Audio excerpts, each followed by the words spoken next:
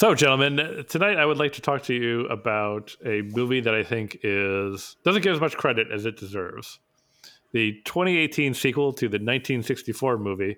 Of course, I am talking about Mary Poppins Returns. Of course you are. Of course I am. And this is a movie that I think,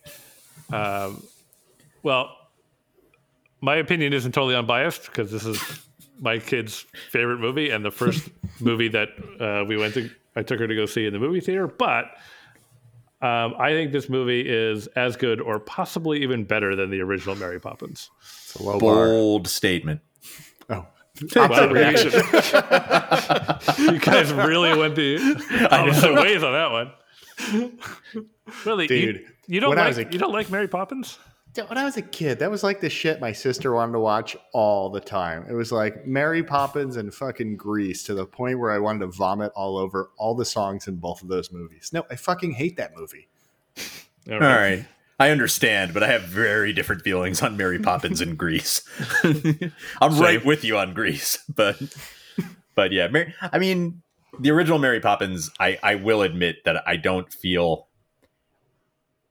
at least from what I remember watching it a million times as a kid, it's like there are parts I love and there are parts where I'm kind of like, if I had to watch at that age, I would have been looking at it and being like, all right, let's get past this, the suffragette song that the mom sings. Like let's move it along here.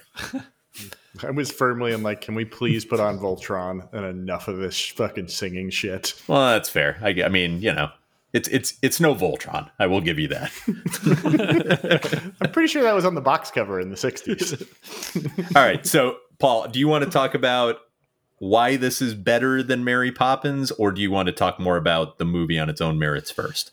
So here's what I think about why this movie is potentially better than Mary Poppins. All right, potentially. The couple of reasons. The first one is I think this movie, for me anyway, reasonable people could disagree, but for me, this movie nails, I think, the perfect amount of nostalgia for a sequel, which is to say, like, there's a lot of invocation of the original movie. They talk a lot about the original movie. It's totally not a retread of the original movie. And which makes it kind of, and they're not necessarily trying to do some of the structures the same. Like I feel like they've decided there are things that go into Mary Poppins movie, like an animated bit, for instance. But I feel like I don't know, it hits the right amount of nostalgia for me without hitting too much or like pretending the original movie doesn't exist at all. Both of which I think are common mistakes these days, where like they just beat you over the head with like saying like, remember the first movie, which this movie doesn't do, or they say like, we're going to pretend the first movie doesn't exist at all, which I also think is dumb. And it would seem like a really dumb idea, particularly for this. Yeah. Yeah. But one of the things that I think elevates this movie is I think the stakes are better in this movie, and I'll explain what I mean. In the first Mary Poppins, the movie's not really about the kids. The movie is about Mary Poppins trying to fix or like make the father realize that he is like an absentee, like negligent father, and get him to come around. Like, and the kids are basically fine. Like they're acting out because of that, but like they're not bad kids, and like they don't really need their behavior change, or like they don't need to like learn or grow or anything. They just need a nurturing environment and they'll be fine. And that's kind of the premise of the first movie. The second movie, yes, the father absolutely still needs help for different reasons, right? He needs help. Like moving on kind of from the death of his wife. Sure. And he's kind of an absentee father in a different way because of that, because he's kind of consumed by grief. But also the kids have stakes in this movie, which I like, which is to say, like, the kids, because they lost their mother, have been forced to grow up too fast. And Mary Poppins is there to help them remember what it is to be kids and to have fun, and like that's okay. And that they don't need to be adults right away, which I really quite like, actually. It's not like, these kids are bratty and we need to stop them from being bratty, right? It's like these kids need to learn something. So that aspect of it I like quite a bit. And I think that I'm a sucker for musicals. Most people know that. And I think that the original Mary Poppins hits higher highs in the music, but also lower lows. That's fair. I was going to say, it's like one thing that the original Mary Poppins has is it has like 2 or 3 like stone cold classics when it comes to musical numbers, which I don't know that I would say this one has, but I agree with you. There are a few kind of clunkers in the original Mary. Like I said, a few where it's kind of, as a kid, you're kind of like, what am I watching? Like, can we just move past this part? Like, yeah, especially if you're a kid, it's like I said, like, I forget what the name of the song is, but the suffragette song that the mom sings, or like the Tuppence song. Like, I like that song more after they did the Sherry Bobbins episode of The Simpsons, but Right. it's still not like a huge highlight for me. And like the I love to laugh thing goes on way too long. And I think the soundtrack for kids, like for parents now who have kids who like Mary Poppins, like my kid who listens to the soundtrack all the time, the soundtrack covers a lot of sins of the movie because it takes out a lot of like the weird parts of the songs that are in there. Like there's like the Jolly Holiday song, which is like in the animated part of the original movie. And right. It's really, really, really long and like kind of never ends. And it's like a nice like 3.5-minute song on the soundtrack. And it's like, oh, okay, well this version of the song makes a lot more sense. Right. So I think the music in the second one is a lot more even. Like I can listen to, again, because my kid loves it, I've listened to the Mary Poppins Return soundtrack 1,000,000 times. And like I can listen to that one straight through without like really any problems, and I like it quite a bit. So I like the music in there. How is Emily Blunt? I mean, it's a big titular character to shoes to fill. So the interesting thing I think about Emily Blunt, I think she's fantastic, and part of the reason I think she's fantastic is she is not trying to do the Julie Andrews Mary Poppins. She's trying to do, well, apparently take more in line with what the books were like. I haven't read any of the books, so I don't know if that's true. But she's clearly playing the same character, but not doing an impression of Julie Andrews, which I think, again, is an easy trap for someone to get into, which would have been a huge mistake. Right. If I remember correctly, right, like she has like just a little more of an edge to her than Julie Andrews' portrayal does. Yes, totally. And I feel like one, like you said, like regardless, like I don't really care if it's more in tune with the books, because I feel like, very famously, right, like, what was her name, PJ Travers or whatever, like was not PL Travers, PL Travers was not like happy with the original portrayal of Mary Poppins, and yet I think that portrayal went pretty well overall. Julie Andrews is great in the movie, and but it's something that's very particular to Julie Andrews. Like I feel like Emily Blunt like has more of an edge to her, and I feel like it's good that she kind of went with that, because I feel like it plays to her strengths a little more. Yeah, totally. Totally true. And one of the things that I do like about this movie is in you can see her Mary Poppins, like her machinations of what she's doing. Like you can see her set up things, and then you can see them pay off later. Like there's a scene where Michael's trying to get out the door to go to work, and she like she inserts herself and makes sure he forgets his briefcase, so that she can bring the briefcase later, so that the kids can go like meet the boss and all this stuff. Like and like they show it in a way that like, it's not super duper obvious, but I think kids could follow it. And I like that they basically show their work, that it's not like, oh, everything just worked out the way Mary Poppins wanted. It's like, oh, you can see what she had to do to make this happen. It's still implausible, and she's still a magical creature, obviously. But they do show their work, as it were, which I actually like quite appreciate. Yeah, sure. So I think that, so it's I don't know, it's a movie that I think really works, and I feel like the original Mary Poppins is like kind of an institution almost, right? Like it's just, sure. It's this huge giant thing, and I think no movie was kind of ever going to live up to that in that way. Partially because I think like movies these days kind of can't by the nature of movies. Agreed. And I feel like it had really, really big, unrealistic sized shoes to fill, but I feel like it actually filled them pretty well. Like if I think about like, no one was really saying like, oh, like Mary Poppins Returns like ruined my childhood or like destroyed the first movie or like it was so dumb. Like, you know, I think I'm clearly channeling all the complaints people made about the Star Wars movies. Sure. Comparing them as like movies that people saw as kids and then saw like the future movies as adults and like liked or didn't like. And I feel like Mary Poppins actually walks that line where it's like, I really like it as someone who saw Mary Poppins when I was a kid. My kid really loves it, loves them both. And I feel like that's a really hard thing to do. And I feel like the movie deserves a lot of credit for pulling it off. Who else is in this movie other than Emily Blunt? Like, I've read so very little. My only thing I know about this movie is that your kid loves it. Right, yeah. So Lin-Manuel Miranda's in it playing the Dick Van Dyke character. I mean, it's a different person, but the same purpose, right? Right. Ben Whishaw plays the grown-up Michael Banks. Right. And Emily Mortimer, right, is the grown-up. What's her name? What's the girl's name? I can't even remember. Jane, yes. And Colin Firth is in it as like the main bad guy. Oh, right. Cool. I forgot about that. How big a part is Lin-Manuel Miranda? Like, is he in it a lot? Because you know my daughter loves Hamilton. Yeah, I mean, he is in it about as much as Dick Van Dyke's in the original. So, like, I would say he's in a little more than half of the movie.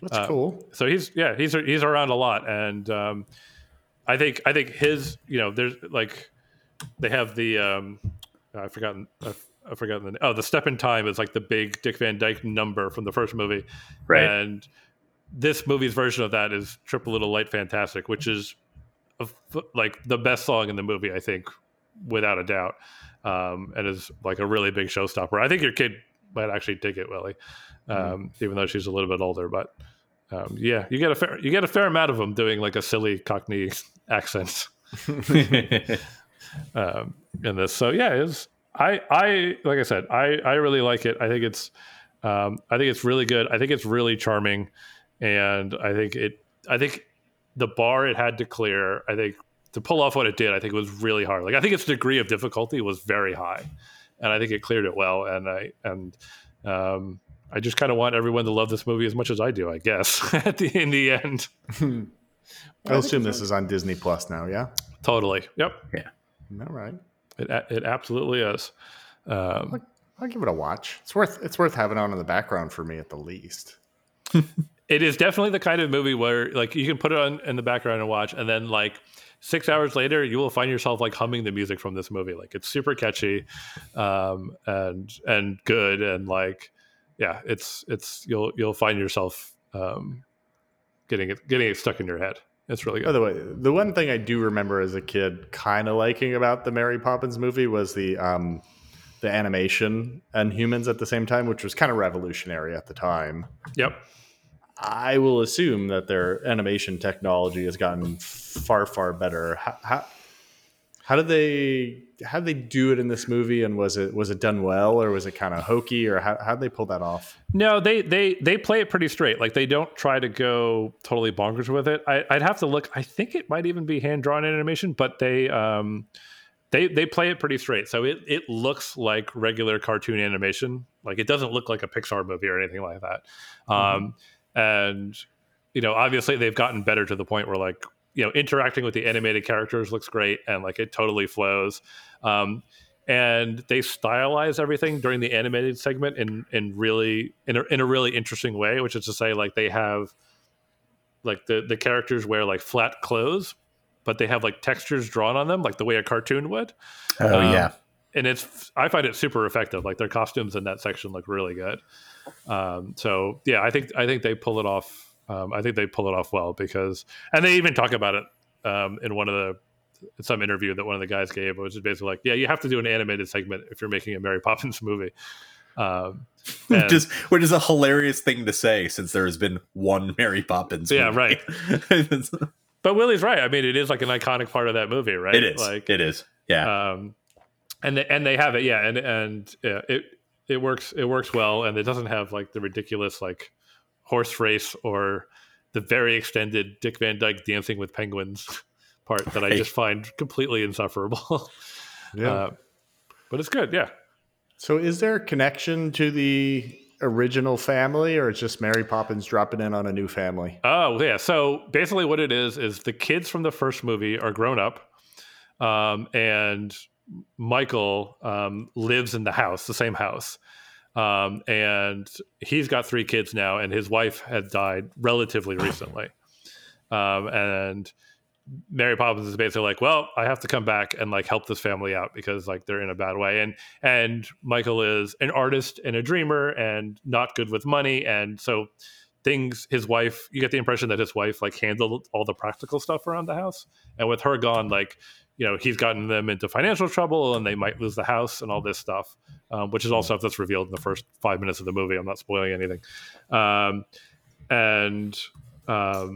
So it's a follow on, and basically the conceit of the movie is the kids now grown up think like we imagined all that stuff that happened with Mary Poppins, and like kind of don't believe that, like don't remember and don't believe that she's like a magical creature anymore.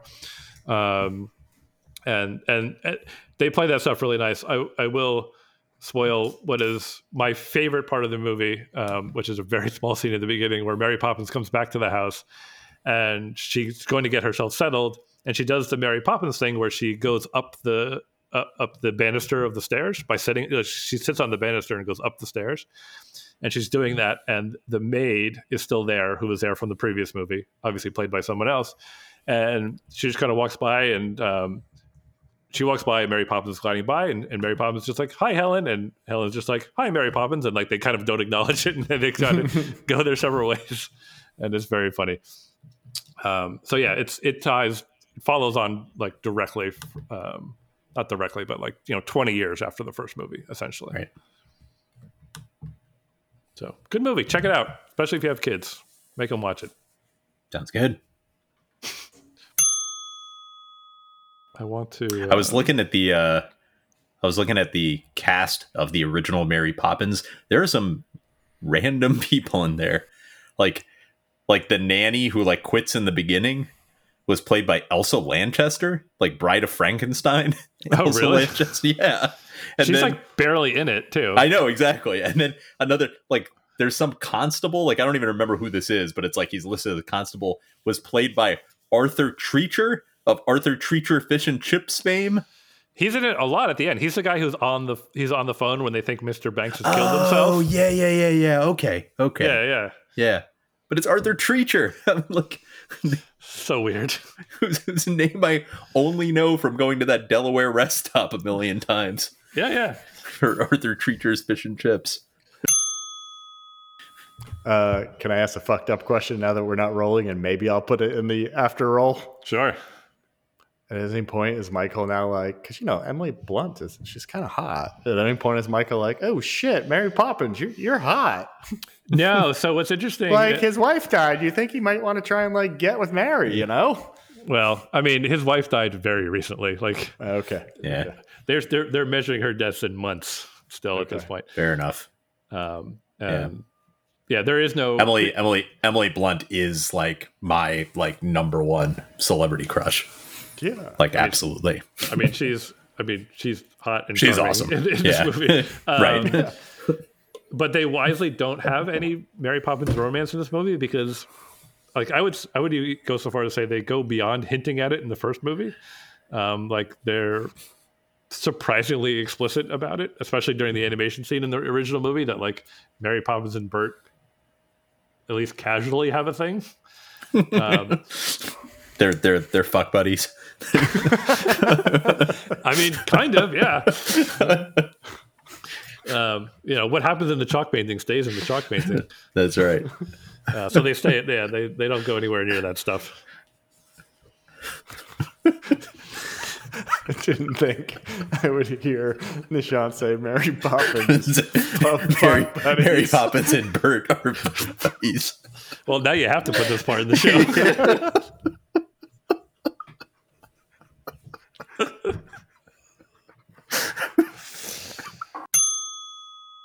Since I've mentioned like 20 different times that I went to school with John Krasinski, it's like starting to position him as like my rival. Like it's like You were so close to marrying Emily Blunt. Yeah. Just missed. I, along with 5,000 other people, went to school with her eventual husband. Well, all you had to do was what's that Jude Law movie? You had to Talented Mr. Ripley him. Yes, exactly. If only I had known. God, I remember that movie being so long. Get him out in a boat and just whack him with an oar. That's the only part of that movie I remember. I don't remember anything else about that movie. That is a fucking disturbing scene. Yeah, it really was. Because his face just fucking opens up when he hits him with the oar. That's a good movie. I like that movie a lot. I don't remember it. Well, it's good. You should watch it. You should get your kids to watch it.